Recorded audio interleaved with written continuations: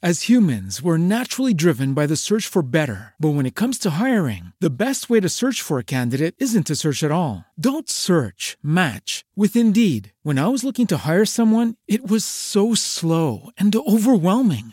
I wish I had used Indeed. If you need to hire, you need Indeed. Indeed is your matching and hiring platform with over 350 million global monthly visitors, according to Indeed data, and a matching engine that helps you find quality candidates fast. Ditch the busy work. Use Indeed for scheduling, screening, and messaging so you can connect with candidates faster. And Indeed doesn't just help you hire faster. 93% of employers agree Indeed delivers the highest quality matches compared to other job sites, according to a recent Indeed survey. And listeners of this show will get a $75 sponsored job credit to get your jobs more visibility at Indeed.com/podcast. That's Indeed.com/podcast. Terms and conditions apply. As humans, we're naturally driven by the search for better. But when it comes to hiring, the best way to search for a candidate isn't to search at all. Don't search, match with Indeed. When I was looking to hire someone, it was so slow and overwhelming.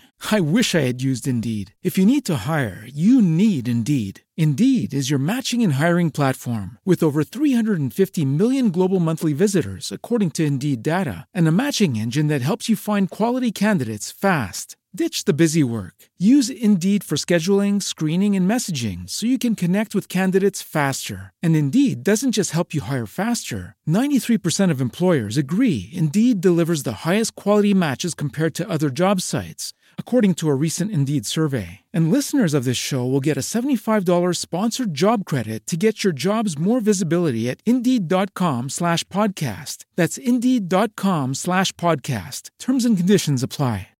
When you drive a vehicle so reliable it's backed by a 10-year, 100,000-mile limited warranty, you stop thinking about what you can't do and start doing what you never thought possible. Visit your local Kia dealer today to see what you're capable of in a vehicle that inspires confidence around every corner.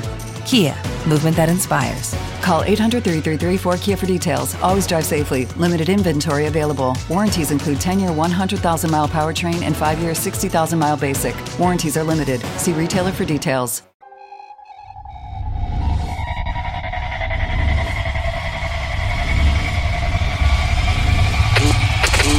Never quit. Never quit radio.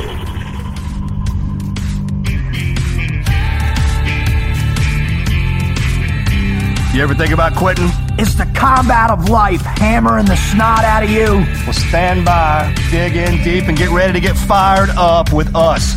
Welcome to the Team Never Quit podcast, the #1 podcast that inspires you to fight on. I'm your host, David Rutherford, here with Mr. Never Quit himself, Marcus Luttrell. Our mission is to help you embrace the suck of life, to teach you the values of working your ass off, and to interview the most hard-charging people on planet Earth. We know life is hard. It's time for you to suck it up, Buttercup, and let us teach you to persevere in every environment imaginable by sharing real-world lessons learned by those who never quit. That's right. It's time, Marcus, for us to help them defeat the negative insurgency in their lives. You fire me up. Are you ready? I'm ready. Let's roll. Let's roll.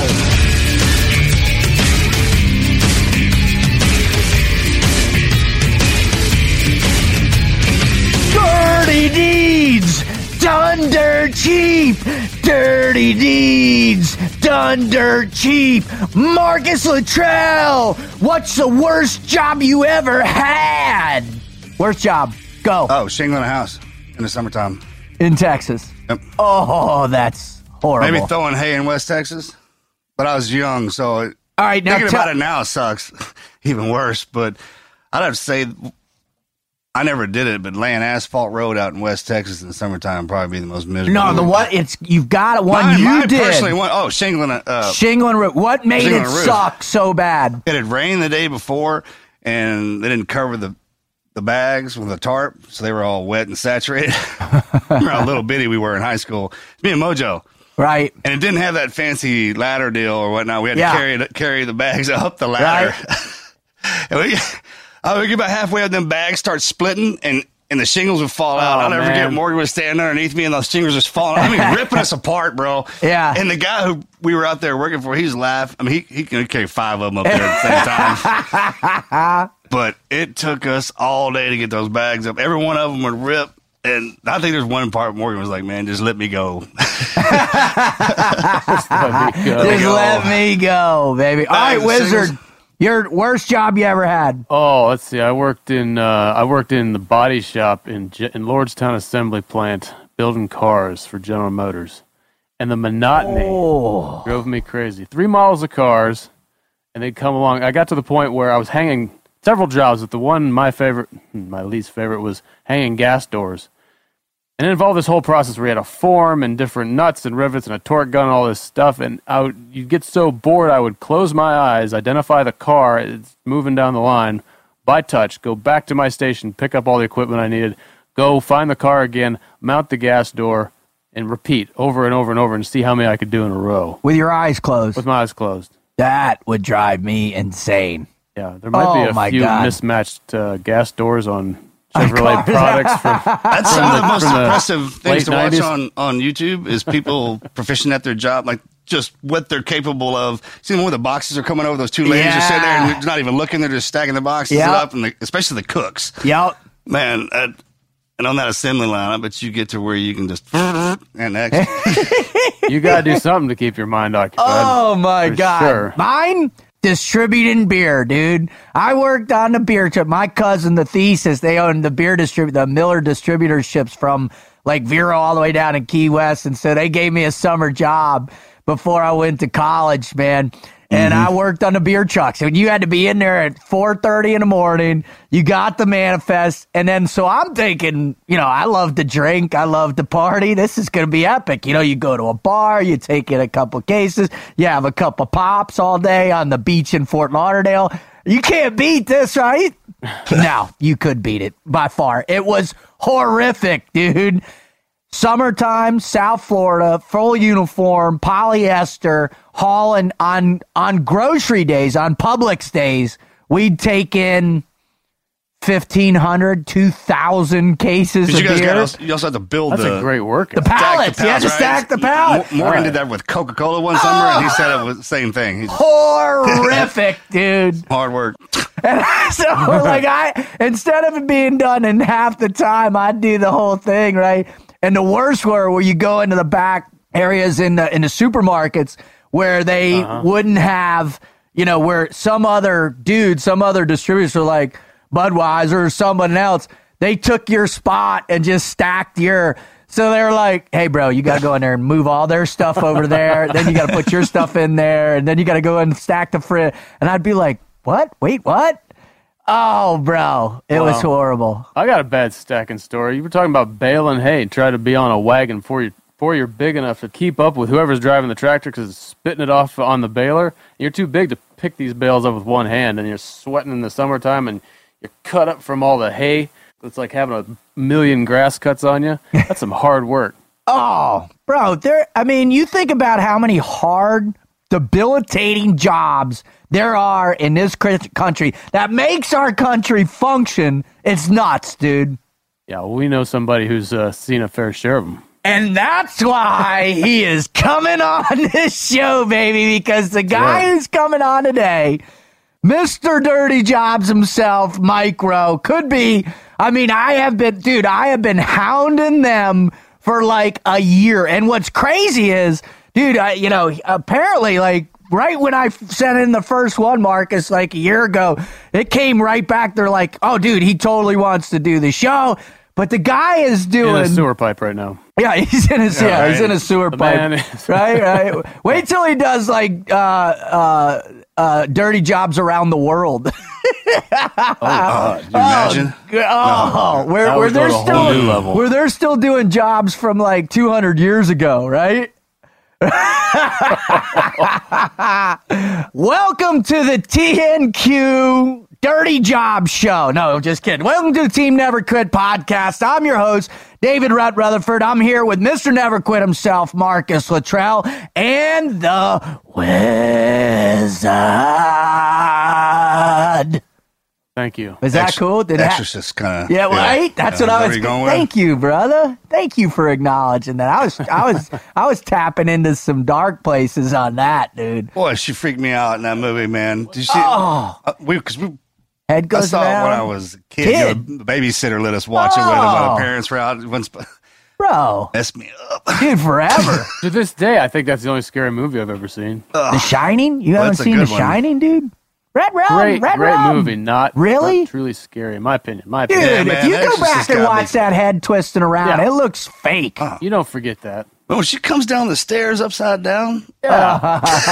Back in the day. But I digress. Welcome to the TNQ podcast. Thank you so much for joining us. If this is your first time out with us, man, God bless you. We are so stoked. This is going to be a treat for you. This show is going to be awesome. You are going to learn stuff you can't even imagine about the Never Quit mindset right now. If you're a repeat offender, God bless you. Right, Marcus? Yeah. I mean, seriously, we're genuine podcasters right now because of them. Can you believe that? This is our job. Talk about great jobs. They didn't even have that listed on a form most of our lives. I didn't know that was an option. You know, is that an option? Yeah, what do you want to be when you grow up? Remember the school days? Yeah. With a guidance counselor? Yeah. This wasn't on there. No, it didn't exist. Because there was radio show hosts, but you had to, whole different. You had to have the Mike Rowe voice. Yeah, you did. But us, we can do whatever. That's what I love. I love the freedom of it and the opportunities that we have to be able to bring these incredible guests on to share with you, our listeners, to help you overcome obstacles, to face adversity, to knock the negative insurgency right square in its nose, and to stay in the fight, man, to find something of meaning in your life so you can make a difference, so you can have passion in what you choose to do for a living, man, and that's what this show is all about. If you want to know more about us, don't hesitate. Go to tnqpodcast.com, visit the site. You'll be able to see our entire back catalog of shows and listen right there. And you'll also find out why we're doing it. We have this great community built in. And if you get a wild hair, man, we would love it if you wrote in and shared your greatest Never Quit story, baby, because I'll tell you what, Wizard, we are starting to compile a huge community of those now, aren't we? Yeah, we're somewhere around like 15 pages of stories on the website right now. It just grows every day. Oh, my God. So go there. Tell us your greatest Never Quit. Hell, tell your greatest Never Quit story about your grandfather, your father, your uncle, your mom, your sister, your aunt, your uncle, your brother. We don't. There's no age limit on this one. No. Anybody. We don't care. Share these great Never Quit stories about the people that had the greatest impact on you and your life that taught you the Never Quit mindset. Because, man, that's what we're trying to build here. It is that epic community. All right? If you're fired up and you really dig us, man, we got some epic new T-shirts and other swag for you. So don't hesitate to go there. We would love your support. You buy those. Swag. Great swag. word. Swaggy. Swag. Swaggy. Some people got more swag than others. Oh, man, we got swag for you. Yes. All right. Also, if you want to follow us, we finally could talk the Wizard into getting on social media. Hey, you gotta get people stalking you down, bro. Oh, yeah. It's The Wizard TNQ. Search that. You'll find him. You can follow me at Team Frog Logic. And, of course, Mr. Never Quit himself at Marcus Luttrell. Okay, baby. Let's get... Oh, man, this is epic, bro. Are you ready? I've been excited about this since you first said that Mike wanted to come on. Yeah. Dude, right? You same, Marcus? Oh, yeah, absolutely. Oh, man. There's something about him that just, he's, I catch myself watching the Showtime times, not even paying attention to what he's doing. I'm just listening to him talk. To his voice. Yeah. He's got one of the coolest voices ever. Like, it makes you want to listen because you know he's going to tell you something cool. Yeah. Right? Yeah, exactly. You know he's got cool stories because of the way his voice sounds. Oh, that's why I love his podcast. That's why I got him made him that way. Right? Yeah, the voice because he knew he was going to have cool stories. Well, or did he have the voice and realize he needed to go get cool stories to utilize the voice? No, Marcus definitely had it right. Yeah. Thanks, just blow me away on that one, man. I got hard enough time keeping up as it is. All right, Wizard, let's get a bio on this man, please. Yeah, you know what I'm going to do? I'm going to unabashedly plagiarize right from his bio because God bless it's you written really well. And I'm going to read it, and you're going to be entertained. Mike Rowe is a TV host, writer, narrator, producer, actor, and spokesman. His performing career began in '84 when he faked his way into the Baltimore Opera to get his union card and meet girls, both of which he accomplished during the performance of Rigoletto. His transition to television occurred in 1990 when, in order to settle a bet, he auditioned for the QVC shopping channel and was promptly hired after talking about a pencil for nearly 8 minutes. There, he worked the graveyard shift for 3 years, also being fired 3 times, mainly due to making fun of the products and belittling viewers. Thanks to QVC, Mike became practiced in the art of talking for long periods of time without saying anything of substance at all, a skill that would serve him well as a TV host. Throughout the 90s, Mike had hundreds of jobs, relishing his role as a chronic freelancer with lots of time to loaf around. Then, through a horrible miscalculation, he pitched a 3-hour special to the Discovery Channel, which ended up resulting in the show Dirty Minds. Dirty Minds. Where's your fucking head at? What are you watching on the other side of He's that going, deal? dude. He's been away from his lady for 70 days, bro. That's right. 70 days. We're actually getting close to 90 days. 90.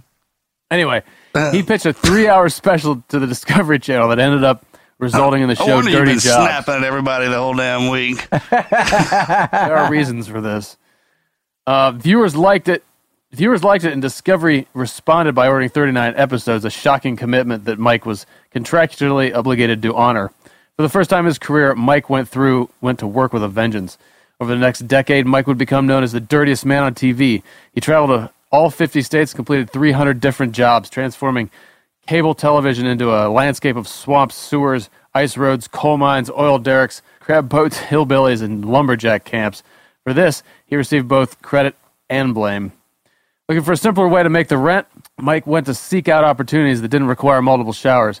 He narrated hundreds of documentaries about space, nature, war, serial killers. If there's a wildebeest getting eaten alive by a lion, it's probably Mike that's going to be telling you about it. As a public speaker, he's routinely hired by Fortune 500 companies to frighten employees with stories of maggot farmers and sheep castrators.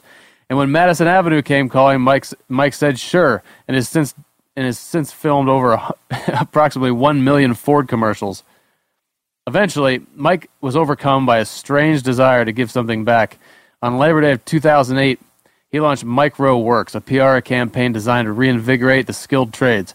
He's since written extensively about the country's relationship with work, the widening skills gap, offshore manufacturing, infrastructure decline, currency devaluation, and several other topics for which he has actually no credentials. In May of 2011, he testified before the U.S. Senate Commerce Committee about the importance of changing perspectives and stereotypes around blue-collar work, and was asked back to testify again by the House in 2014. He runs the Mike Rowe Works Foundation, which awards scholarships to students pursuing a career in skilled trades. He is closely associated with Future Farmers of America, Skills USA, the Boy Scouts, and he actually himself earned Eagle Scout as a young man. He was the top Eagle Scout. He was the top Eagle Scout? Yeah, I think he was the top Eagle Scout. He got awarded that. Really? Yeah, I think so. And Forbes has identified Mike as one of the country's 10 most trustworthy celebrities in 2010, 11, and 12. Now, just 3 things that he's currently working on, because he has a resume that goes on for miles in his latest in TV stuff and narration and all this stuff. But hit what the he's doing numbers right too, now, baby. Hit the numbers. All right, so right now his TV show, Somebody's Got to Do It, is in its 2nd season. It's a blockbuster success. It brings viewers face-to-face with men and women who march the beat of a different drum, paying honor to innovators, do-gooders, entrepreneurs. It's a show about purpose, passion, and occasionally hobbies that get out of control. He's on Returning the Favor. This is a Facebook watch phenomenon. It's over 226 million views, featuring people who give back to their communities. And he has a really interesting podcast, The Way I Heard It. It's titled The Way I Heard It. It's for, as it says here, the curious mind with a short attention span. That's awesome. It'll soon release its 100th episode, and it's been downloaded over 60 million times at this point. Dude, that's massive, bro. Because it's his voice, dude. I'm telling you. And he brings just positive content to people. He's a positive dude. Even what I love is when he gets attacked online for supporting certain things. And, the haters out there, I mean, you get slayed by them all the time. But he keeps this positive spin about it, man, and keeps bringing people back to the center of what's important and what makes America strong. I love him, man. Your own point, man. It's a unique perspective that he has. I can't wait to hear it. It's awesome. What do you say? Let's bring old Mike Rowe on the show, baby. Dirty Deeds done dirty.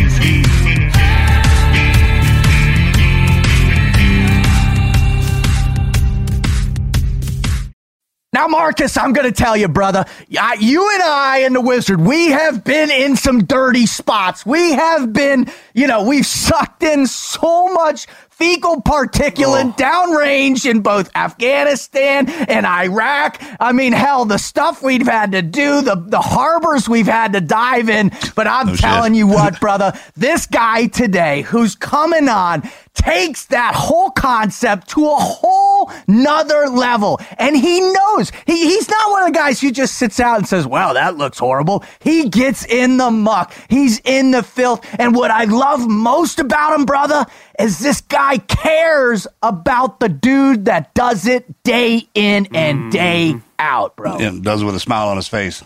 That's crazy. If you're not laughing, guys, the joke's on you. Right? So without further ado, ladies and gentlemen, boys and girls, children of all ages, welcome to the Team Never Quit podcast, Mr. Dirty Jobs himself, Mike Rowe.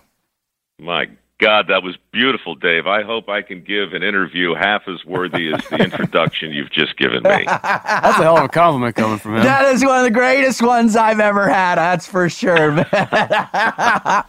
We'll make it into a ringtone for you and send it over. Oh, great. He's like, I was just joking. Well, sir, I can't even begin to tell you, we've all been so excited. We've been working hard with your guy Chuck for about a year to get you on. We understand, man, how busy you are, how much good you're doing in the world. So for you to come on and join us to help support our listeners and the people who are struggling out there, we just can't thank you enough, sir. Look, all I can say is, A, you're welcome, and B, the privilege is mine. I've wanted to do this from the first time you guys reached out, but you know the drill. It's 10 pounds of crap in a 5-pound bag, and we're running in 1,000 different directions, and it's just hard. It's so crazy how difficult simple things become when you get a little lucky, and all of a sudden you're just that guy, calling in from airports and writing stories on planes and really living in the cracks. I'm not complaining, but it's just a hell of a thing that you really can never anticipate. But next thing you know, there you are in the middle of the day on the phone with three heroes, and it's really a thrill for me. So let's be fascinating together, shall we? Let's be fascinating together. All right. So in order to be fascinating, we first have to get warmed up a little. We gotta stretch out. We gotta dig in. And I gotta tell you, of all of our guests so far, you're the one that I'm, after I read the whole thing about you on QVC and being able to talk for 8 minutes about a pencil, I was like, there is no a man after my own heart. That's what he said. My God. It's me. I'm like, Mike, it was a hell of a pencil, Dave. It was a hell of a pencil. You're like my total role model in my life now to be able to do that. And so, in order for us to get in, we've got to start out, get a little rapport, get a little welcoming to you by doing the Mad Minute with you. So if you're ready, if you're fired up, we're gonna jump in. Let's do it, man. Whatever it is, it sounds fantastic. All right, Marcus Luttrell, go ahead and start out. Fire away. All right, brother. A movie character you'd like to play out in real life for a day. Oh, wow. I'm going to go with Winston Churchill, as long as I get to pick the day. Oh, yeah, for sure. You mean me for a whole day or any day in his life? Any day in his life. Oh, yeah. I would have to think, being Winston Churchill, like the day after Dunkirk, would have been amazing, knowing you got those guys out. But you know what? Is this like a multiple choice thing? Can I give you another one too? Yeah, no, it's a free-for-all. Go. So there's a character called Travis McGee that was made famous by an author named John D. MacDonald, and he appears in 20 different pulp fiction mysteries. And back in the 70s, they made a movie about this guy. Sam Elliott played the main role. But Travis McGee is a guy who I based my entire business model on, and he's one of my favorite characters of all time. Sadly, he's fictitious, but I love the guy. He lives on a houseboat, and he basically is sort of like a mercenary that people hire who have been swindled, and he goes and he gets their stuff back, and he keeps half because he's a mercenary. Right. But it's such a great character. And it broke my heart because it was such a shitty movie. But the books are so terrific that if you take anything, I don't know what we're going to talk about over the next hour, but if your listeners love to read The Deep Blue Goodbye by John D. MacDonald, starring Travis McGee. You'll love it.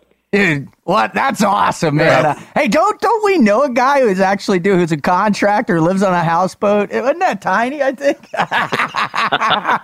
Everybody knows the guy. Yeah, right? Everybody. All right, Wizard, fire away. All right, Mike, give us one job that you would assign to your arch enemy, assuming you have an arch enemy. We did 300 dirty jobs over 9 years when we were in production. Wow. And there's only one that I would never do again. And I guess that would be the answer to your question. If I really wanted to put somebody through the 9th level of hell, I would send them to Coober Pedy, Australia, in the middle of the outback, and have them mine for opals. Oh. Mining for opals. This is this job, I mean, you were talking about feces from every species before, crawling through the muck, diving in the crap. I get all that. You know, we've done that. You guys have been there and done it. But mining for opals requires you to be lowered on a bosun's chair into a shaft the size of a manhole that's 80 feet deep. Wow. And as you're slowly lowered into this pit of despair, your job is to look for traces of opal, which typically occur between deposits of sandstone and soapstone about 60 feet down. And if you find it, then they haul you up and they dig another hole, and you keep verifying the vein, and then you eventually dig out the hillside, and then you get rich, collecting opals. But the business of finding opals in the 128-degree outback, being lowered into these awful claustrophobic pits. Guys, when you're 80 feet down, standing on the bottom of this shaft, looking up, the aperture at the top is just it's like a pinhole. It's just a little piece of blue, and the dirt is touching your shoulders. And the only upside is it's cool. But every year they don't fill these holes in, right? So ostriches and kangaroo, they're always falling in these holes, and there are thousands of them. Oh, really? And 2 days before I got there, a tourist fell in. When he was taking a picture, the moron, and he backed up and he fell in head first, broke his shoulder,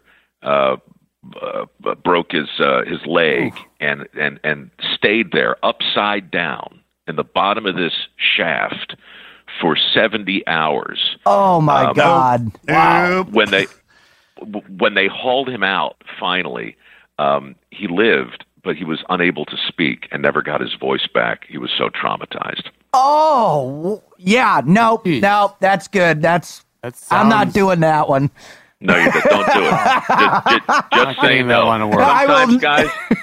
Sometimes it's okay to quit. Yeah. On that one, I would ring out in a heartbeat on that one. Like, holy cow! All right, here's a question now. One of the coolest things I found was that I found out that you went to Overly High. And my best friend from Penn State that I play lacrosse with, he was from Overly, and we would go down there and we would eat crabs all the time. So what is the best place to eat crabs in the Baltimore area? Wow. All right. So you got a place called Obrechi's, which has been there for about 1,000 years, and they still do a great job because they don't go out of control with the filler. What you want is back fin from a Maryland blue crab. You don't want the claws, and you don't want the filler, and you don't want the bread. You want Calanectus sabatus, Latin for Chesapeake blue crab, and you want it. You want them broiled. You want them about the size of a baseball. You want it with some corn on the cob, maybe. And as you eat it, you just want to congratulate yourself for ordering the finest food available on planet Earth.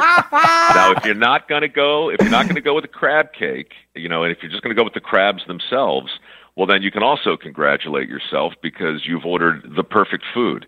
Because it's difficult and delicious. You can't eat crabs fast. You got to crack them open. These things are nautical Rubik's cubes, right? And they're just filled with thousands of little compartments of delectable meat, and you can either eat as you go or you can stack the meat up on the side. All you have to really do is make sure you're drinking National Bohemian beer while you're cracking the crabs on newspaper. And look, my mother, she's a very, very particular woman. She's very sophisticated, but when she eats crabs, it's like she's a drunken crack whore, right? The food's flying through the air, it's stuck in her hair. My father says you can learn everything you need to know about a person by the way they eat Maryland blue crabs, and I believe the old man is correct. 100%. Wow. That sounds good. I'll take one. Yeah, right? Marcus, you got to think about it in terms of the Old Bay seasoning, too, right? So these things are covered in Old Bay, and when you eat them, you're going to cut your hands. It's guaranteed. And the Old Bay gets into the cut. Burn. And it stings so freaking bad, you'll whimper. But it tastes so good, you can't help but keep eating. And so that's the kind of balance of pleasure and pain that ultimately has defined my career. And I firmly encourage your viewers, as they're reading Travis McGee, to eat Maryland blue crabs and wrap themselves in the warm embrace of cognitive dissonance. Euphoria between the tears. Warm embrace of cognitive dissonance. I'm just going to think about the waiter, his voice. I mean, because if you were standing above me telling me about today's special, I'd have got everything you just talked about. You know what I mean? That's where I zoned out. So I was like, man, we're here right now. That's real good. My mouth is watering right now. All right, Marcus, fire away. That was epic. Best dive bar. Wow. There's a place in San Francisco called Grumpy's. It's one of 1,000 dumps that I love. And the reason I love Grumpy's is because in 2001, I was working for CBS, and I had an idea for a segment called Somebody's Got to Do It, which ultimately led to Dirty Jobs. And I went down to Grumpy's to write it down so I could present it properly to my boss. And it's one of those bars where your feet stick to the floor just a little, where you can throw peanut shells on the ground, where you can order a decent hamburger and drink draft beer. You can sit inside or outside. You can throw darts. And it's just a weird mix of pirates and hippies and pretty much everything you want in a dump. Oh, God bless Grumpy's, man. I'm going, dude. Who's not allowed in the other bars. Yeah, right? Where's that place? That's Grumpy's. That's Grumpy's. Yeah, we're getting there. All right, Wizard, fire away. Give us one of your favorite quotes. All right. Well, in the interest of Travis McGee, he said in one of the early books, "Be wary of all earnestness." Ooh. And, I never gave it a lot of thought at the time, but as I got older, I realized earnestness is it's different than sincerity. It's sort of the thing you do if you need to fake it. Right. So, newscasters are earnest, or at least they appear that way. Right.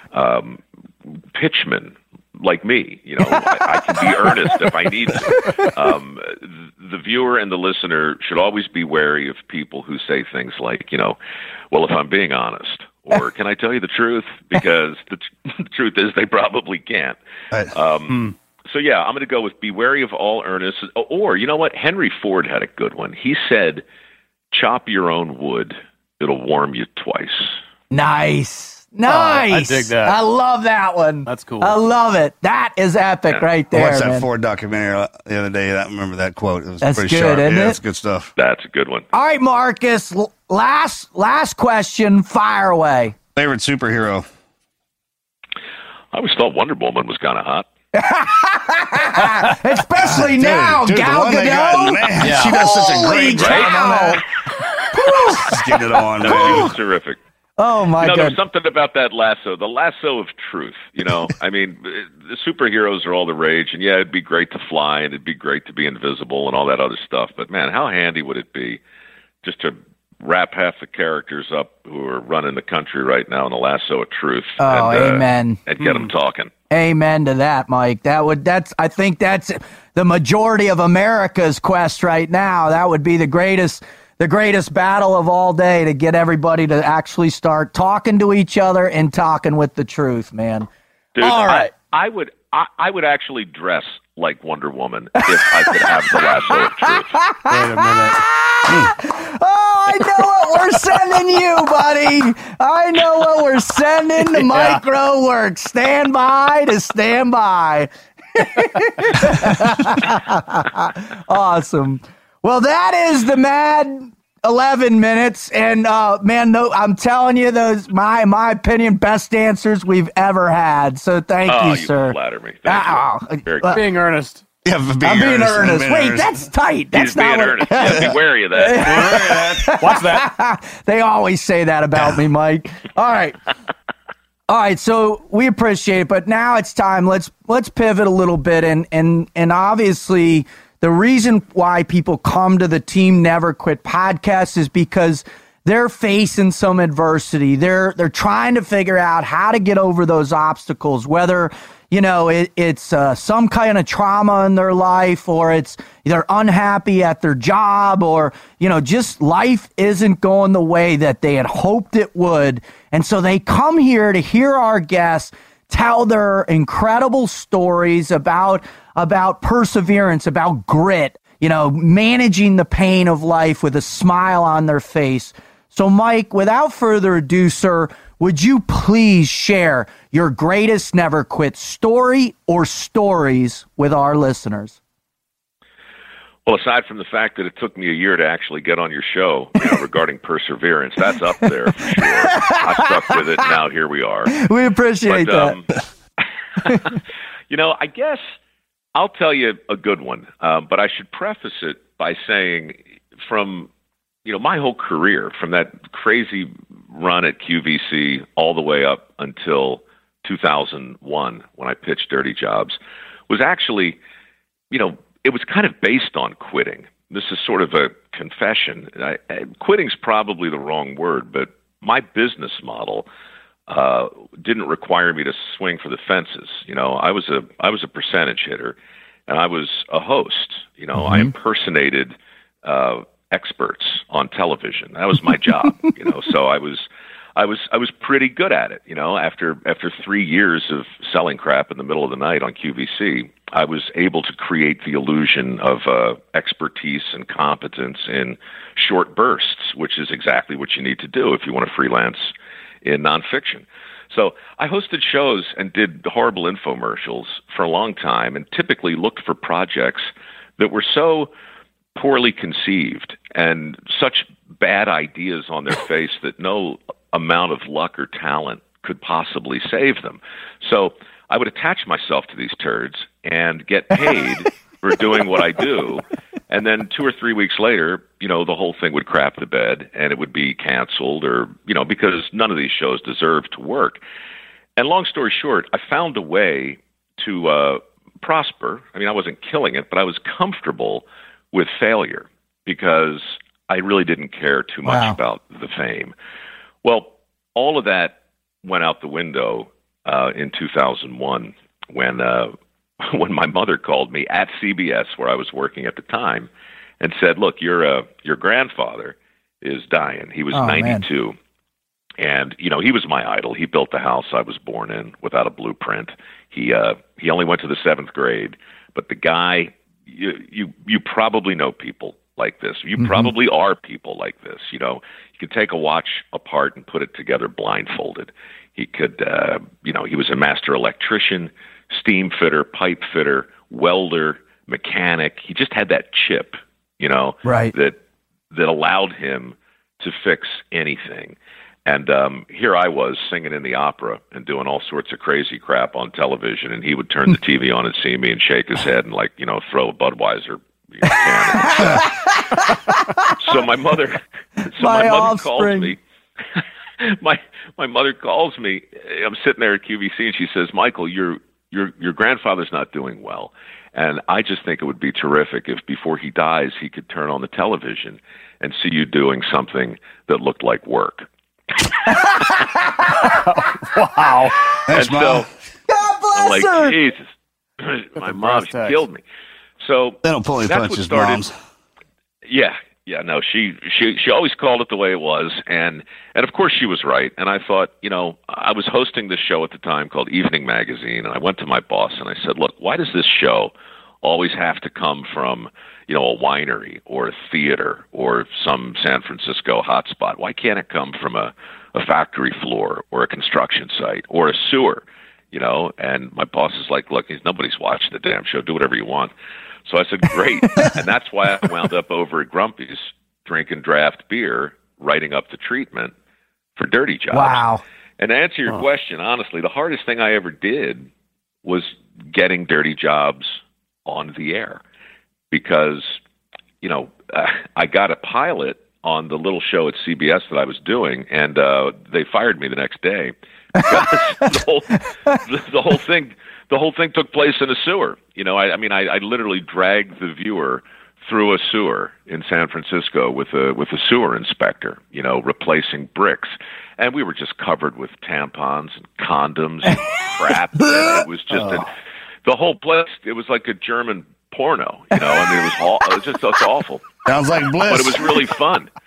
It was fun, and the guy was great, and I thought it was great TV, but CBS fired me, and I spent the next year taking the footage of me in a sewer around Hollywood and hearing no in every imaginable way from every network. It was too gross for PBS. It wasn't gross enough for Fox. It was too funny for NBC, not funny enough for Comedy Central. Nobody wanted this thing. And by the time I finally got to Discovery, they didn't want it either, but they ordered 3 hours to kind of hold together a larger relationship right. that they were interested in pursuing.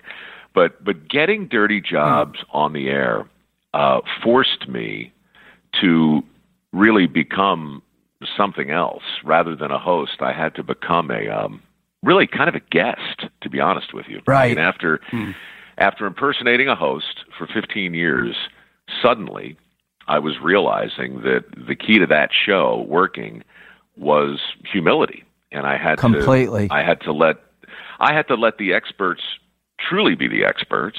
I had to not be wary of. I had to let it go. I had to let all that earnestness go. I had to let all of the fakery go. And, I told Discovery, look, I don't want to do a show with second takes. I don't want writers. I don't want producers. I want a crew that goes with me into the opal mine, into the sewer. I want it to be as honest as we can, And so we wound up hiring a documentary camera that essentially chronicled the making of that show. Wow. So, to finally unlock that whole thing was a lot like eating a Maryland blue crab. Right. You had to embrace a certain level of pain. You had to do everything differently than you were used to doing it. And ultimately, I had to admit that everything I thought I knew about my own industry, hosting TV shows, was wrong. Dirty Jobs, aside from being a complete spectacle, was also a really, really honest look at the way a lot of people earn a living, and it was packed with not just lessons, but the Greeks call it a peripeteia. It's like it's the moment in Oedipus Rex, for instance. when Oedipus realizes, the woman he's been having children with and sleeping with is his mother. It's big moment. It's a realization that changes the course of the narrative, and I know a lot of guys in the service who always want to talk to me about their own peripatetic moments when they realized, shit, something? I was so sure, and now I'm so wrong.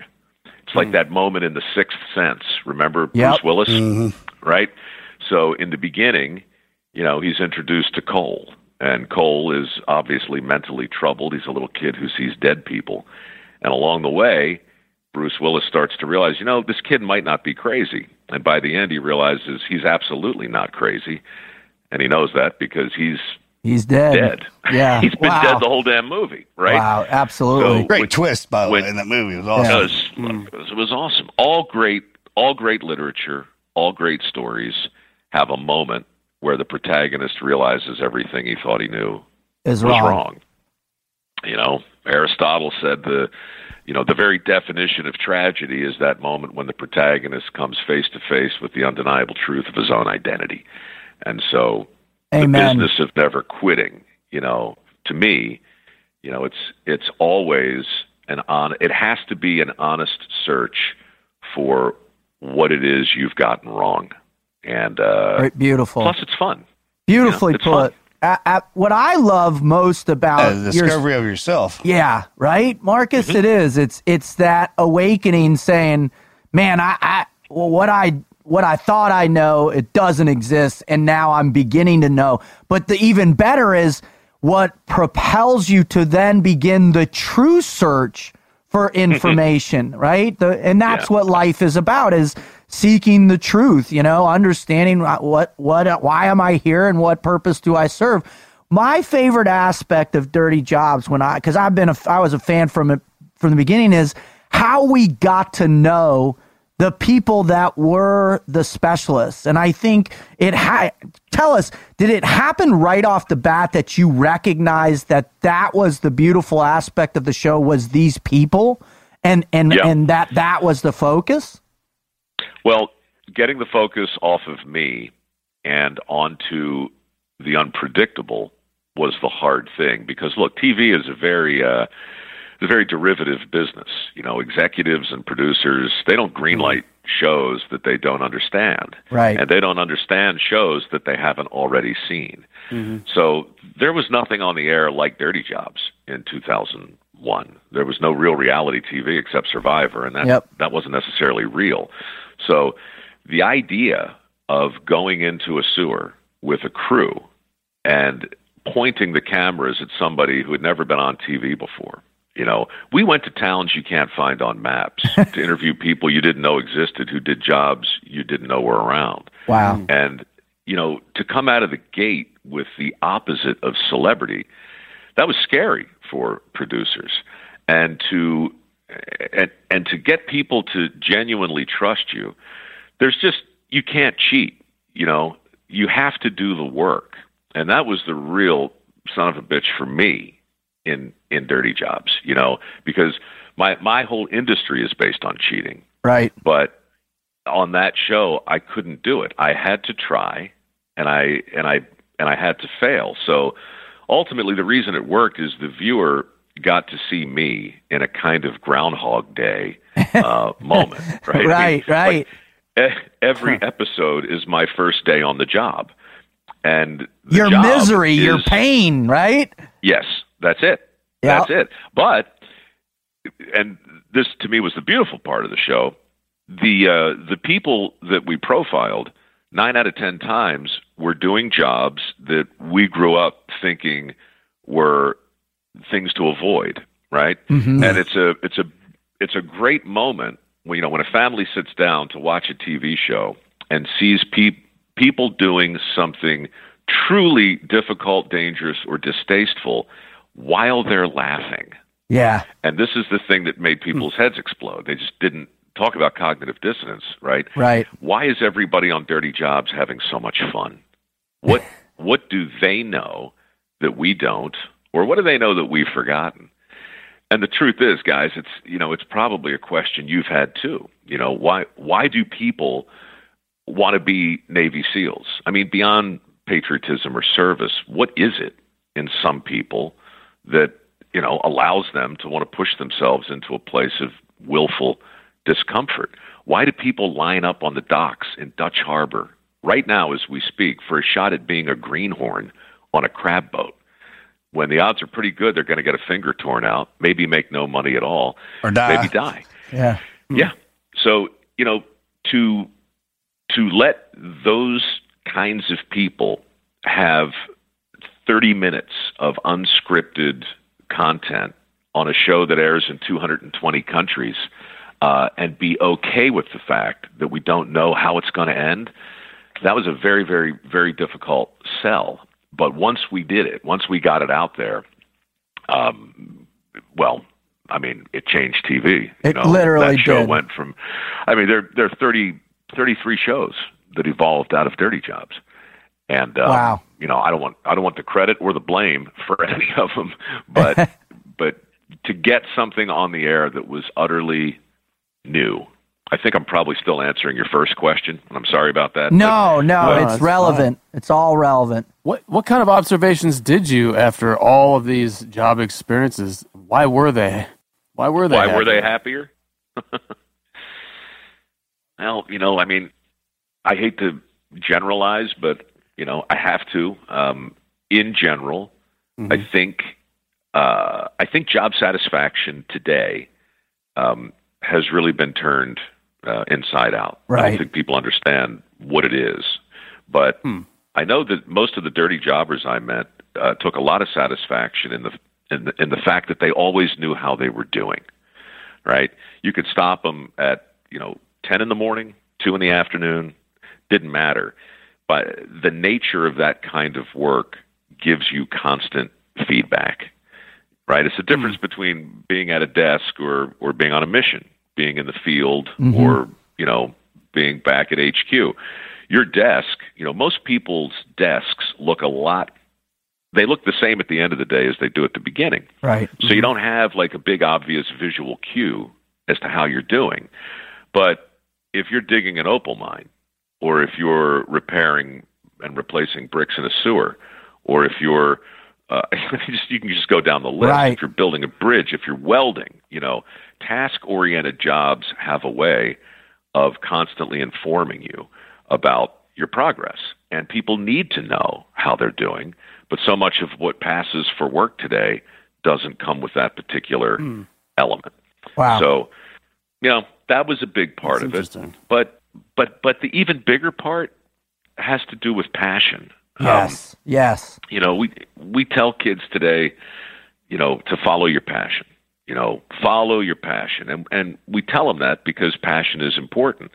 But dirty jobbers, interestingly, by and large, were all very passionate about their work, but they didn't follow their passion to their job. They took it with them. Yeah. Like I knew this. I met a guy in Wisconsin years ago, Les Swanson from Wisconsin. He was a septic tank cleaner. He was 50, 58, 59 when I met him. It was 10 years ago. And, he's one of these guys. He's got 4 honey wagons, 12 employees, and he drives around cleaning the pumping stations on sides of roads. Most people, they don't know what these things are. They look just like little innocuous buildings. But you go through a door, and then you go through another door, and then you go down some stairs, and you are in the pit of hell. Dante's Inferno. Dude, it's truly 7th level stuff, and I'm down there with Les. It's 110. We're knocking cholesterol off the walls with shovels, standing up to our nipples and other people's crap. And I looked at him. Wow. And I said, dude, what happened to you? How'd you get here? And he's like, well, my other job wasn't working for me. I wanted to try something else. I said, well, what were you doing? And he said, I was a psychiatrist. And no. Said, what? You've got to be kidding me. And I said, why'd you quit? And without missing a beat, sweat running down his face, Les looks at me and says, because I was tired of dealing with other people's shit. And I'm like, ha-ha, it was very funny. We had a great laugh. But I said, keep going. I'm serious. I want to understand. I'm basically asking him the same question you're asking me, right? Except we're on TV. Yeah. And he says, listen, I looked for I didn't look for a job to make me happy. I looked to see where everybody was going. What direction is everyone headed? And I went in the opposite direction. And nobody wants to do what I'm doing, but I'm making $300,000 a year. Wow. I have half a dozen employees. I got a summer home. I got a margarita machine by my pool, which he does. He took me there later that same day.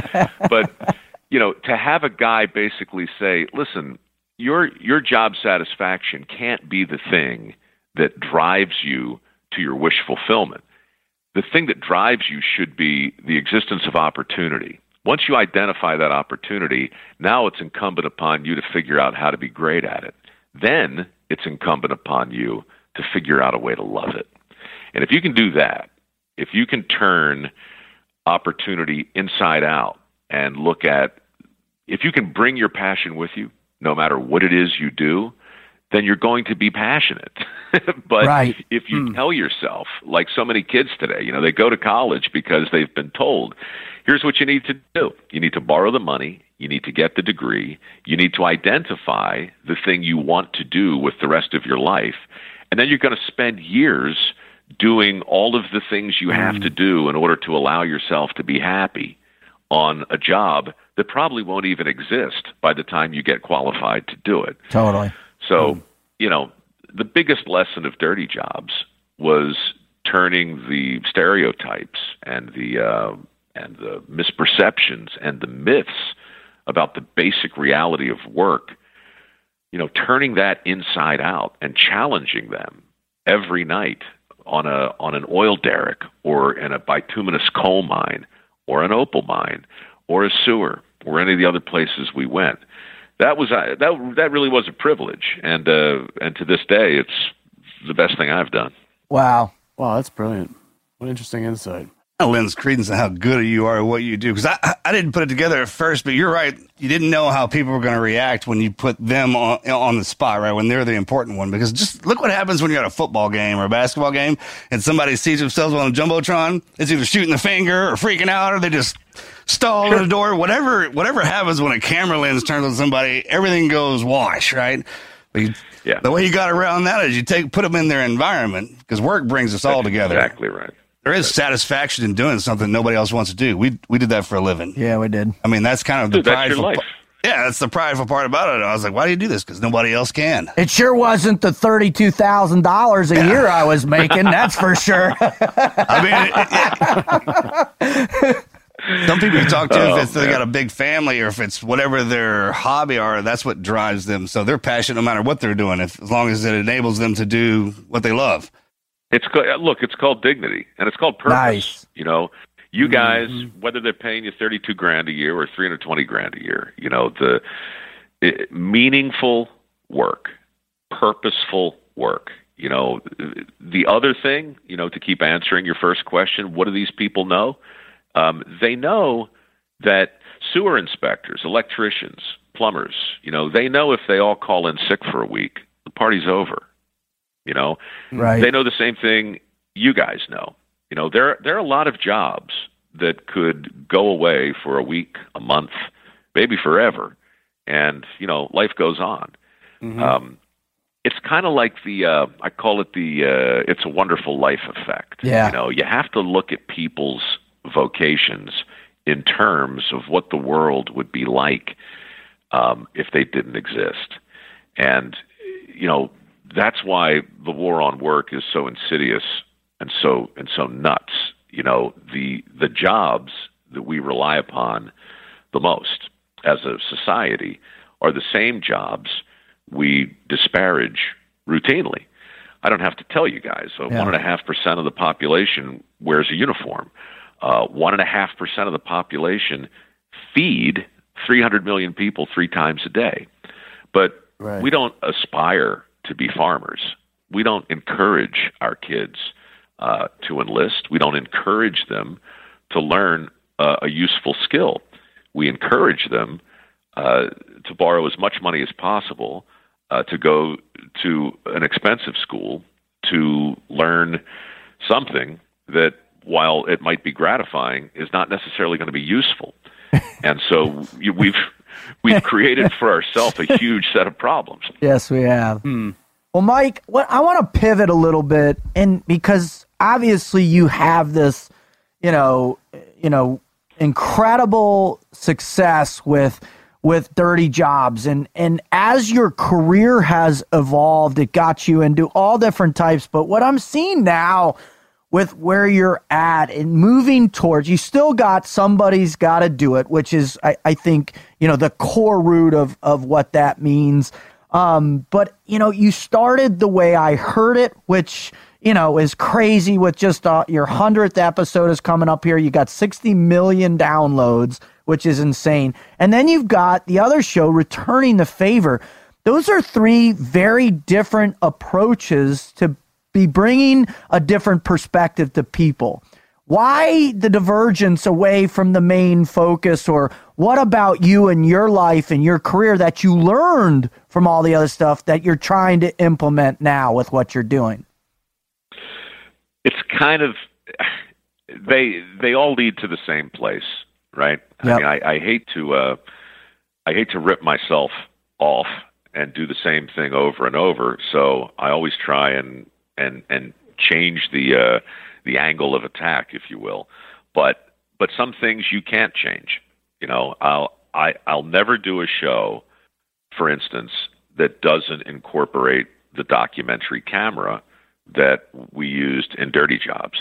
In other words, Somebody's Got to Do It, Dirty Jobs, and Returning the Favor they all show the viewer what it looks like to make that particular show. Right. So Returning the Favor is basically a rumination on decency. Dirty Jobs was a rumination on work. Somebody's Got to Do It was a rumination on passion and purpose. And the way I heard it, is just a podcast that I write, classic storytelling, Paul Harvey type stuff. Right. About biography and history that I think gets lost and I think people might enjoy. But in the end, super interesting, if you peel back the onion layers, it's all I do. I'm 56 years old, and it occurred to me the other day, for the last 20 years, I have been doing the same show in the sense that my job is to tap the country on the shoulder and say, hey, check him out, or get a load of her, or wait till you see what they're doing over here.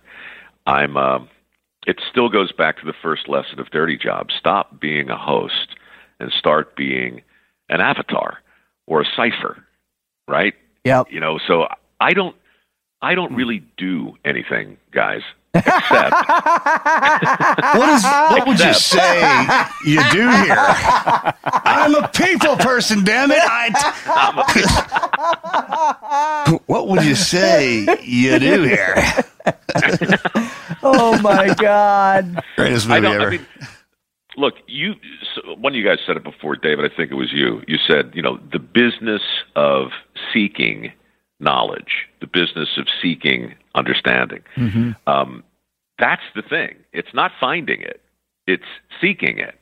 That's the journey. That's the, Dirty Jobs was the Rosetta Stone of TV for me, because it unlocked this idea that said, wait a second, what if I stop measuring myself by my ability to succeed or master a thing, and turn it around so I get paid for merely trying, right? It's kind of a fatalistic way to look at life in a sense, but on the other hand, it's just TV. And if I could figure out a way to host a show where I'm not going to be criticized for my technique or criticized for failing, but only held to a standard of seeking or attempting, that was good for me. So that's just a very long way of saying that what I do is manage expectations. I love that. I think that it's very humble in a sort of way, almost self-deprecating presentation there, but you are definitely filling a role out there. I mean, people don't get invited to testify, for example, before a Senate committee for no reason at all. You used a term a minute ago, and just slightly shift gears, war on work. Is that did I hear you correctly? Can you explain what you mean by that? Well, it's a Cold War. When people aren't, affirmatively, sitting down and, twirling their mustaches and laughing maniacally at some giant plan to destroy the Puritan work ethic. But over the last 40 years, it's happened. You can see it in pop culture. You can look around at the most successful TV shows and see the portrayals of working people. I mean, if there's a plumber on a show, 5 will get you 20 that he's 300 pounds, with a butt crack hanging out, right? I mean, that's what plumbers look like on TV. The best-selling books, are the 4-hour work week, right? How to work less and achieve more. So there's nothing wrong with efficiency. I'm a big fan of it, but I'm a bigger fan of effectiveness. And I think that we've fallen in love with efficiency to the point that it's like the old platitude, work smart, not hard. What a crock, right? I mean, working smart and working hard are the underpinnings of effectiveness. Working smart without working hard is cheating. Essentially a robot. Impedes human performance. I mean, kind of get... Yeah. Well, Huxley, right? Yeah. In Brave New World, Huxley said the greatest enemy of freedom is anarchy, but the second greatest enemy is efficiency. Right.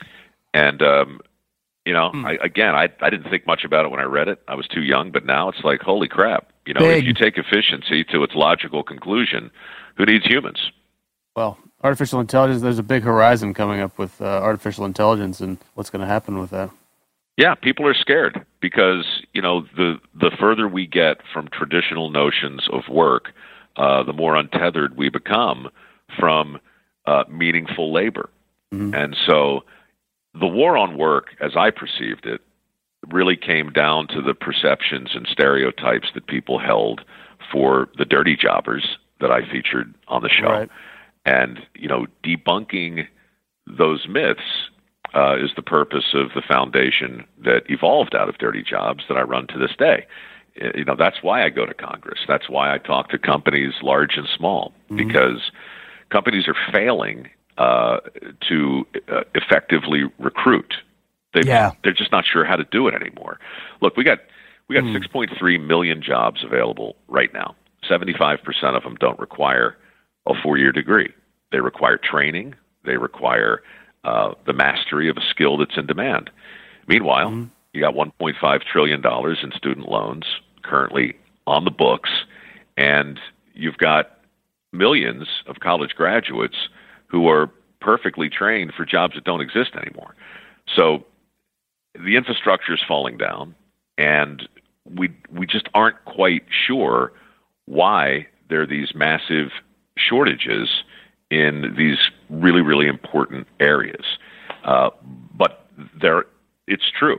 There's just no getting around it. If the construction industry is so far back on its heels right now, they just can't find people who are willing to show up early, stay late, learn a useful skill, and then move up the ladder. So it's a problem, and it's not going to get better by accident. We have to do something.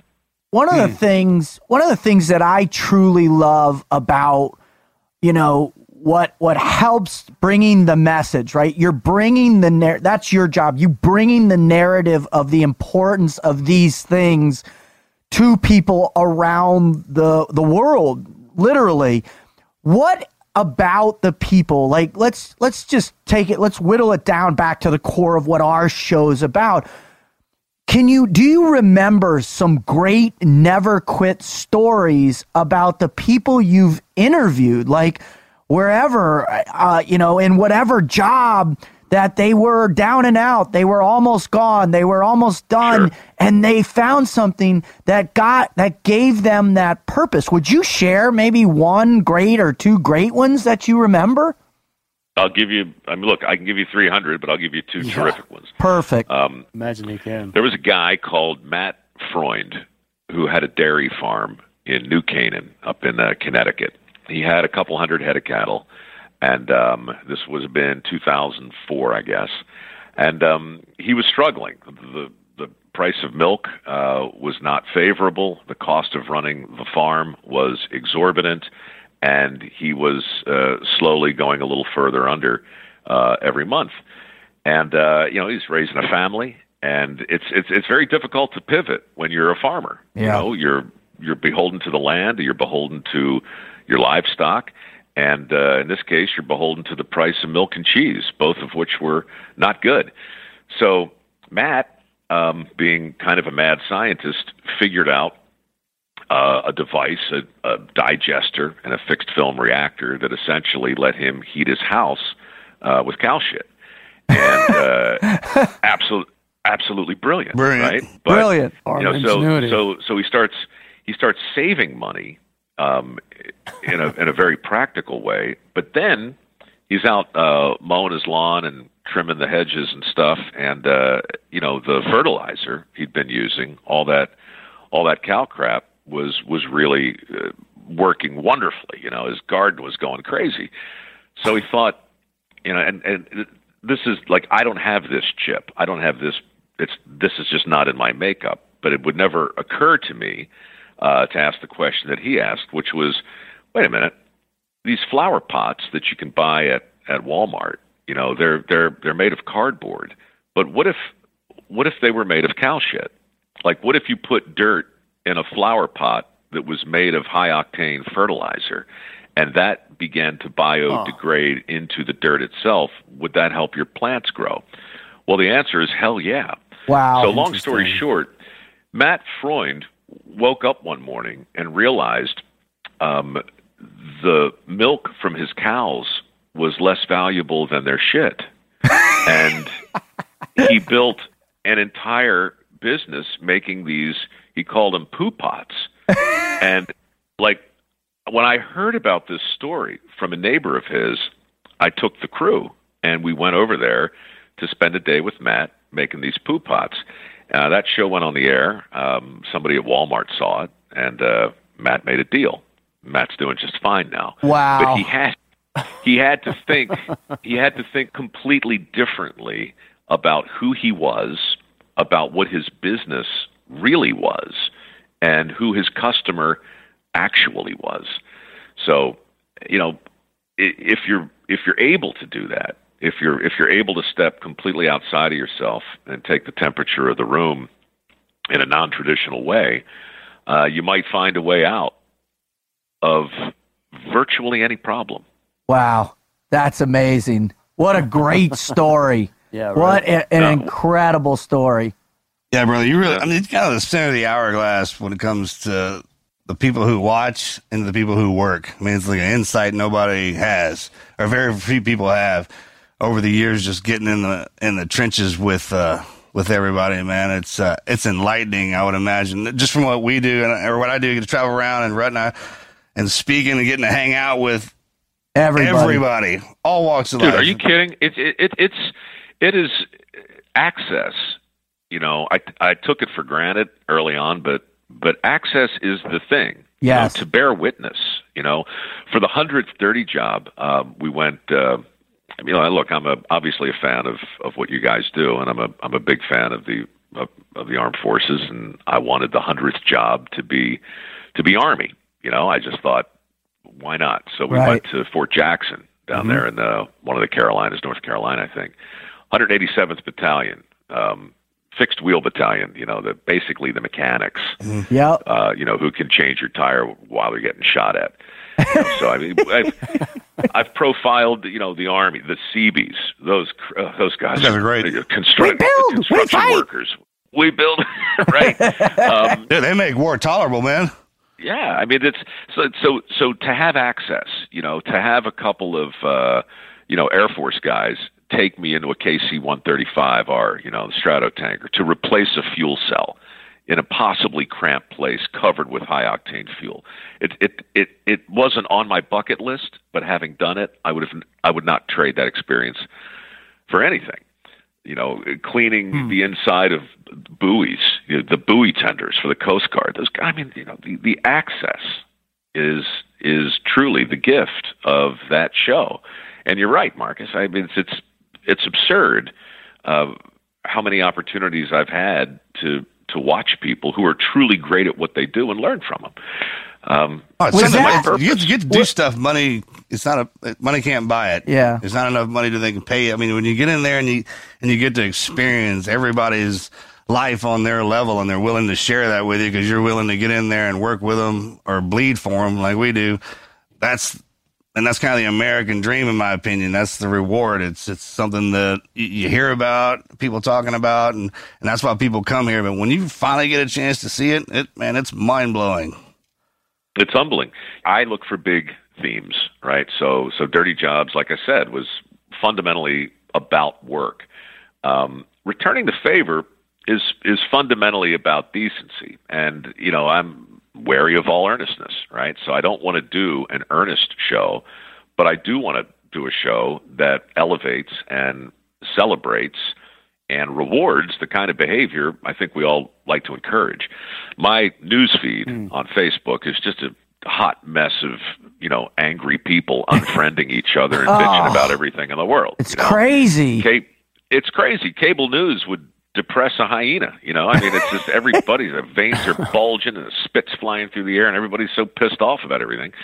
So I said to Facebook, look, let's do a really simple show where we find people slightly better than you or I, and let's get to know them. Let's understand what they're doing, and then let's give them something that allows them to do more of it. So that's what Returning the Favor is. It's been viewed 300 million times so far. We've done 30 episodes.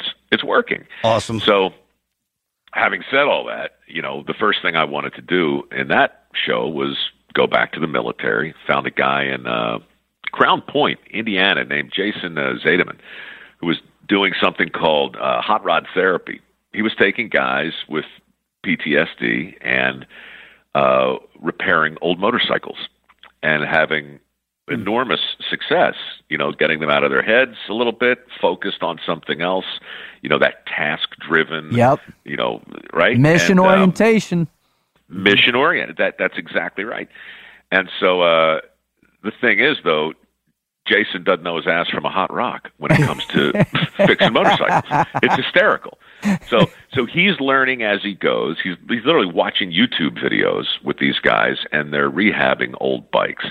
So that was the first segment we did, and it went so well that I said to the producers, "Look, I want to go back and do something with the military at least every third or fourth episode." Wow! Which we've done. Like we've done, the Semper Canine, which trains dogs, for service dogs for vets. But Travis was my favorite. Yeah. Travis Mills has a retreat that he built up in Maine. If your listeners don't know, back in 2000, whatever it was, Trav put his backpack down on a bomb. It blew up, both legs, and both. He was, I think, maybe the first quadruple amputee, right, to make it back, and he clawed his way back in ways that I just, his book, I think it's called As Tough as They Come. Yep. He's the ultimate never quit guy. If you haven't had him on, you really should. Oh, I've reached out like 10 times, and I'm going to keep reaching out. He's amazing. You know what? I'll send him a note, too. Oh, Mike, that would be awesome. He's busy, and what he's doing up there in Maine is freaking incredible, man. He basically raised enough money through his foundation, bought a chunk of land with this old estate on it, like the Estee Lauder estate, and he's opened it up to vets in his exact same position and their families, right? Because so often the families get arbitraged out of the whole equation. So, his wife stood by him, and he really wanted to do something for the families of vets who were, clawing their way back. So we went up there and built a ropes course. Wow. We got him out of town for a night or two and built this very elaborate ropes course that was, a couple stories high, because he really wants to challenge people to, push themselves, get out of their comfort zone. And, I knew Travis from the old days, and he saw the course, and he started crying, and I started crying, and we started laughing because we're, what the hell, what a bunch of pussies crying like this on Facebook. But you know what? It was just a great story, and 10 million people saw it. It's my favorite, and now it's actually moving the needle, which again is just a very long way of saying. The stories are all around us. Yes. Whether you're in a podcast or a TV show or a Facebook show, searching for real, authentic people who are passionate about whatever it is they're doing and determined to make a difference along the way, that's what's for sale. And Travis Mills wrote the book on it. Amen. Well, before we wrap up, we always ask our guests, and you have such a profound insight on not only hard work, but the human condition itself in terms of all your quest to try and understand that, right? What could you share with the people that are listening right now that are struggling, that are challenged, that are maybe in that dark space a little bit, don't know what to do or where to go, where to turn to? What could you offer them that could be that little spark that just gets them back in the fight a little bit? Look, to me, there are two really important groups of people. There's the group of people you just described, and they need a hand. They need encouragement, right? Mm-hmm. But there's a larger group, and that group is as important because they're not down and they're not out, but they're not in either. They're not engaged. Mm-hmm. They're not present. Right. They're stumbling through their life. They're not miserable, but they're just not really alive. And those are the people that I'm interested in both groups, obviously, but I feel like I'm in a position to maybe make a difference with that group. And to the extent that my shows have a recurring theme, I think it's probably to look around and find the uncomfortable thing and then do it. Wow. The way out is almost never comfortable. Amen. You should be very suspicious of comfort. You should be very suspicious of earnestness. You should be very suspicious, counterintuitively, of advice. It's the easiest thing in the world to give, and that's why I try not to give it in terms of, hey, let me tell you what I figured out. Here's what you need to do. Who the hell am I? I don't know what you need to do. I don't know. But I'll tell you something. Most good advice turns to shit over time because good advice becomes homogenized. Homogenization leads to platitudes. Platitudes become bromides. And before you know it, good advice winds up in these cheap frames nailed to the rooms of conference halls all over corporate America. And so the next thing you know, you're looking at something that says, always follow your passion. And it's a picture of like a waterfall and some asshole in a kayak, paddling along, and there's a rainbow, and then there's a freaking unicorn. And I don't know what any of it means, but the next thing you know, you're telling your kids, son, you get out there, you follow your passion. Well, bullcrap. You don't follow your passion. You take it with you. And so it's so easy to take kernels of knowledge and then put them in a frame or between two hardback covers and say, aha, we have the answer for you. And then we just vomit all that stuff up, like one size fits all. It doesn't.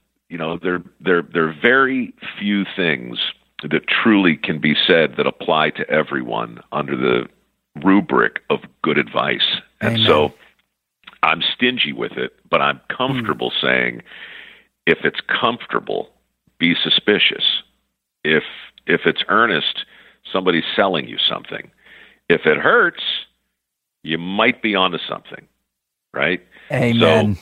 So, I'm not trying to be a total contrarian about it, but if you look at the way our society deals with safety, when you look at the premium we put on safety, when you look at the way we've completely made risk the thing to avoid, right? We've just done so many things. I mean, why are we surprised that our universities are full of safe spaces? We've created the whole place is a safe space. We've just discouraged people from putting real skin in the game. And so, look, this has really been a fun conversation, but it's kind of a hot mess of things that keeps coming back around to the idea that you have to be suspicious of the easy way. There are no shortcuts. There's no way forward without discomfort. And if you're in a place where you're feeling uncomfortable, don't look at the discomfort as the enemy. Look at it as a symptom. Hopefully something that you can use. And don't be afraid to admit that maybe everything you thought you knew was wrong. Have a peripeteia, Remember Matt Freund? He woke up one day and realized his shit was more valuable than his milk. That's a heck of a thing to realize when you're in the cow business. That's a hell of a thing. That is a peripeteia. Right? So anyway, there it is. Well, awesome. Wow. Awesome. Listen, sir, we can't thank you enough. Before you go, can you just touch real quick on your foundation and what you're trying to do and where people can go to apply and that sweat pledge you got? I think it's genius, and I just would love if you could just touch real quick on that before we end it. Yeah. Look, my foundation's modest, compared to big ones anyway. We give away $600,000-$700,000 a year in the form of work ethic scholarships. To get a work ethic scholarship, you need to be willing to learn a skill that's actually in demand: welding, plumbing, pipe fitting. If you go to microworks.org, you can read about the available programs. You can apply. We're in the midst right now of taking applications, and we'll puke up the money probably in June. We do this every year. We've given away about $5 million so far. I raise the money by going to corporations and making them feel guilty until they give me some. Sometimes, I've auctioned off God knows how much crap in my garage, all of which comes with a weird story and an autograph, and people overpay for that. So the money comes from all sorts of different places, and in order to get a scholarship, you need to jump through some hoops. You need to make a video, you need to write an essay, you need to sign the Sweat Pledge. The Sweat Pledge is a 12-point pledge that I wrote probably 7 years ago after a six-pack and Maryland blue crabs, funnily enough. I was back in Baltimore eating crabs with my dad and talking about delayed gratification and all the stuff I wanted to do with the foundation. And with a slight buzz on, I sat down and wrote 12 things that I absolutely believe to be true. And I really don't want to give money to people who don't agree with me. I don't mind if you don't agree with me, but as I say to people every day, this particular pile of free money might not be for you. and so that's the way it works. Awesome. You sign the Sweat Pledge. I still think a person's word is important. So, it's a pledge. It stands for skills and work ethic aren't taboo. Sweat.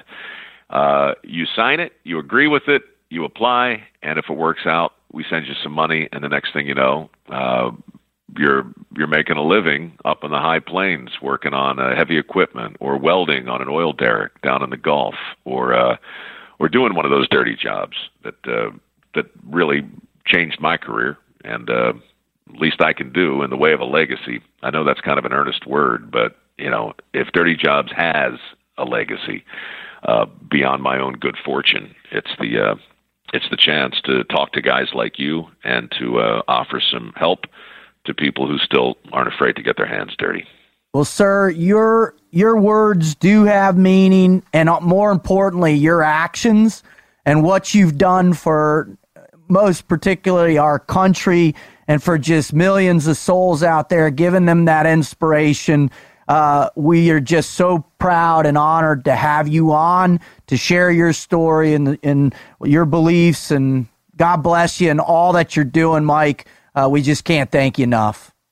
Well, look, you humble me and even embarrass me a little bit, because what you guys do and what your brothers and sisters in arms have done is the only thing that really matters. Every word I say, every thought I have, every freedom I enjoy was paid for dearly by the likes of you guys. So many thanks to you as well, and we should do it again sometime. We'd love it. We'd love it. Fortunate to have guys like you out there, Mike. Likewise, fellas. Keep charging forward, brother. Yeah. You're doing great. Likewise.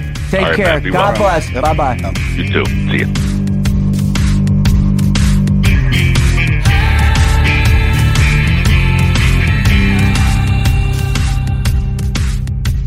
Marcus, brother, is that dude one of the coolest dudes you've ever heard in your whole life?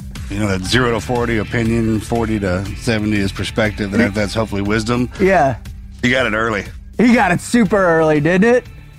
I mean, 300 Dirty Job shows. 300, bro.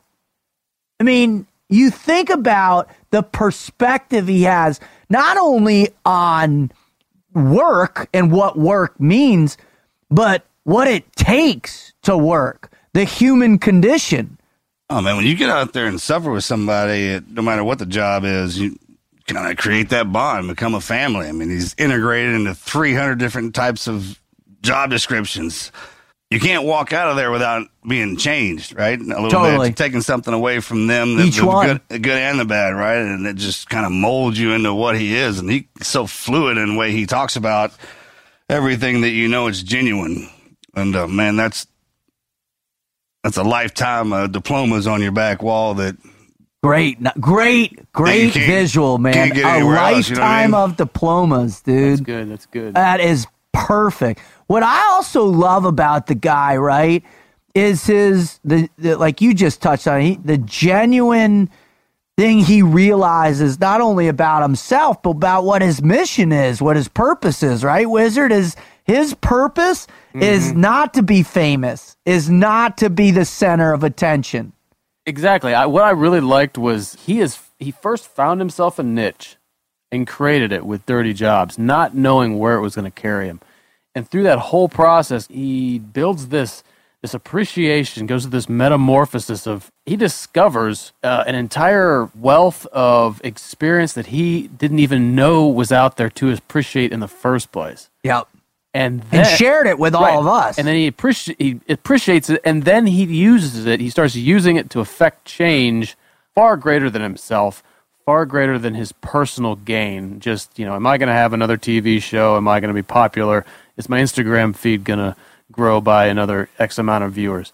Just so impressive in that way. Right? It doesn't, it's not what's important. What's important to him is the stalwarts of what make people strong, right? Which is a work ethic, a desire to improve their surroundings, humility, decency, these core foundations of what make America strong, what his grandfather taught him, man. That's what I love most about it, right, Marcus? Yeah, man, that passed down, and he's proud of him now. Heck yeah, he is. Heck yeah, he is. I like that being the trigger point in that whole story, how he described that. It'd be nice if he could see you actually, what did he say? It'd be nice if he could see you do some work. Yeah. Got that done, brother. Oh, man, I love it. And one other thing is, at the end there, when he was talking about, he kind of distilled it down in the points of advice that you asked him about. And he says, if it's something that hurts, you might be onto something. Be suspicious of what's comfortable or taking shortcuts. And that reminded me of what Dom Rosso said, and what's become something that's stuck in my head since he said it, was that if he's confronted with a decision to make, and if he doesn't make it in the first 5 seconds, he just defaults to choosing whatever is less comfortable and the benefit of doing so. Right? Yeah. And that's that. And in that lies this discovery, right? And exactly. It takes you down roads you never dreamed. Yeah, you don't know what you don't know. With almost absolute certainty, because nobody else is going to want to do it. Exactly. And if there is somebody who jumps down there with you, strap on, hang on to them, man. There's your new buddy. And that's your team that's your family to improve and grow with, man. God, there's so many lessons that this man can teach us or show us, right? I mean, and what I love is his humility, too. The guy is so well-read. He understands history. I mean, his podcast is remarkable, too. I love listening to that. You know, just his and in his commitment to not marginalizing what has built this country. And I love. So, you know, before we wrap things up, what I really want to do is I want to read that sweat pledge. Do it, right? Man. Because I think it's more than just a scholarship, you know, within his foundation. If everybody could sign the sweat pledge, we'd turn this thing around, wouldn't we, Marcus? That's good. Yeah, let's hear it. All right, here we go. Skill and work ethic aren't taboo. That's what the acronym SWET means, right? Number 1, I believe that I have won the greatest lottery of all time. I am alive, right? I say that every day, right? I'm above dirt. I am alive. I walk the earth. I live in America. Above all things, I am grateful. Number 2, I believe that I am entitled to life, liberty, and the pursuit of happiness. Nothing more. I also understand that happiness and the pursuit of happiness are not the same thing. Number 3, I believe there is no such thing as a bad job. I believe that all jobs are opportunities, and it's up to me to make the best of them. Number 4, I do not follow my passion. I bring it with me. I believe that any job can be done with passion and enthusiasm. 5, I deplore debt and do all I can to avoid it. I would rather live in a tent and eat beans than borrow money to pay for a lifestyle I can't afford. 6, I believe that my safety is my responsibility.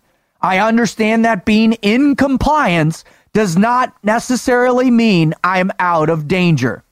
7, I believe the best way to distinguish myself at work is to show up early, stay late, and cheerfully volunteer for every crappy task there is. 8, I believe the most annoying sounds in the world are whining and complaining. I will never make them. If I am unhappy at my work, I will either find a new job or find a way to be happy. 9, I believe that my education is my responsibility and absolutely critical to my success. I am resolved to learn as much as I can from whatever source is available to me. I will never stop learning and understand that library cards are free. 10, I believe that I am a product of my choices, not my circumstances. I will never blame anyone for my shortcomings or the challenges I face. And I will never accept the credit for something I didn't do. 11, I understand the world is not fair, and I am okay with that. I do not resent the success of others. 12, I believe that all people are created equal. I also believe that all people make choices. Some choose to be lazy. Some choose to sleep in. I choose to work my butt off. Those are the 12 steps of the sweat pledge, baby. And boy, do I love Marcus. Are those awesome, dude? We need to go to Grumpy's, man. That was pretty profound. All right, and that happened. Actually, he wrote that one, Eating Crabs. He wrote the treatment for dirty jobs at Grumpy's. Oh, that's right. I think we need to make a trip. Either way. Hey, I think the three of us go to Grumpy's and we come up the treatment for our job to go do the Never Quit TV show. What do you think, man? That was profound. It was. You ever wondered if you stand up and you give your word you're going to do something? If you ever what needed to come behind that? Yeah. Tack those on. Amen. So stand tall. You will. Just kind of like some guidelines just to get through it. Those are. Be successful. Be happy. All that other Pretty much stuff. all that other stuff. That comes along with it.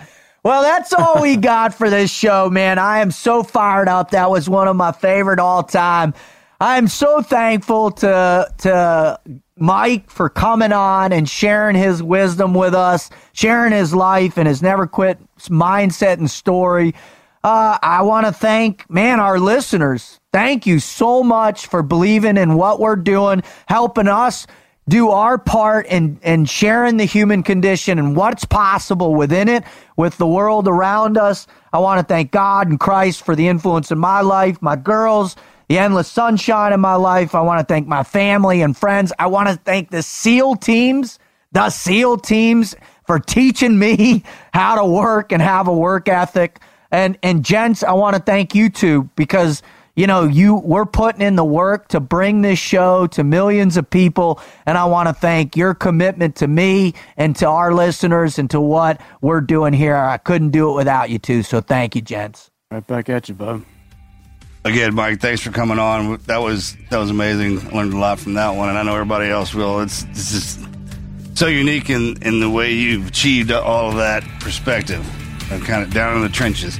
A lot of people can relate to that, man. Is giving them a path, center of the hourglass, looking through both sides of it, man. That's really something. And to my mom and dad and my brother for giving me my work ethic. It's the one thing that's made me successful is my ability to work hard. So thank you for that, and for everybody who keeps bringing us back. We truly can't thank you enough, man. We just don't have the words. I'm out. Out.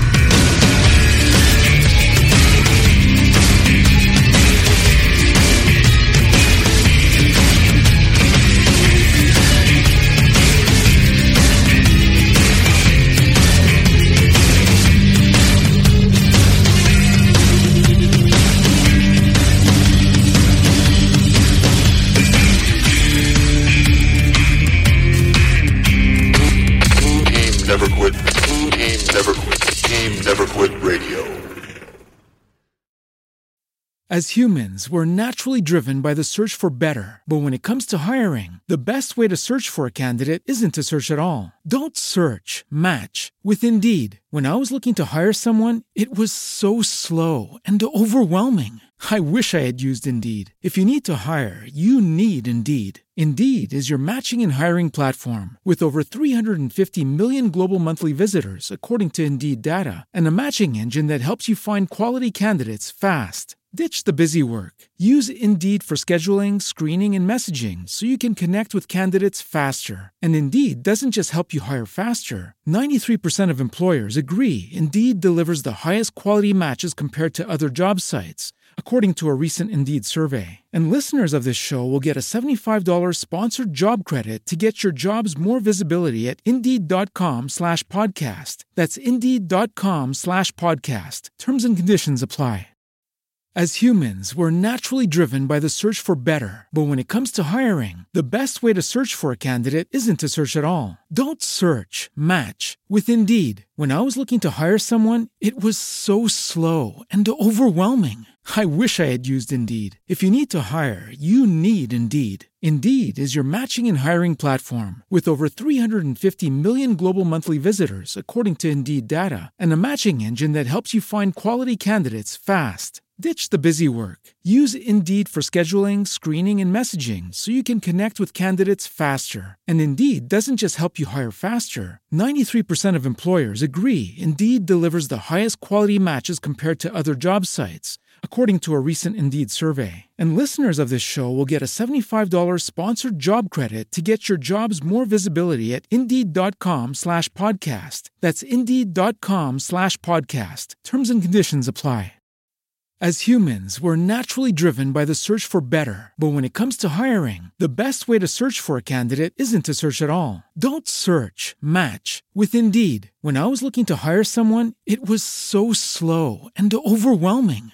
I wish I had used Indeed. If you need to hire, you need Indeed. Indeed is your matching and hiring platform with over 350 million global monthly visitors, according to Indeed data, and a matching engine that helps you find quality candidates fast. Ditch the busy work. Use Indeed for scheduling, screening, and messaging so you can connect with candidates faster. And Indeed doesn't just help you hire faster. 93% of employers agree Indeed delivers the highest quality matches compared to other job sites, according to a recent Indeed survey. And listeners of this show will get a $75 sponsored job credit to get your jobs more visibility at Indeed.com/podcast. That's Indeed.com/podcast. Terms and conditions apply.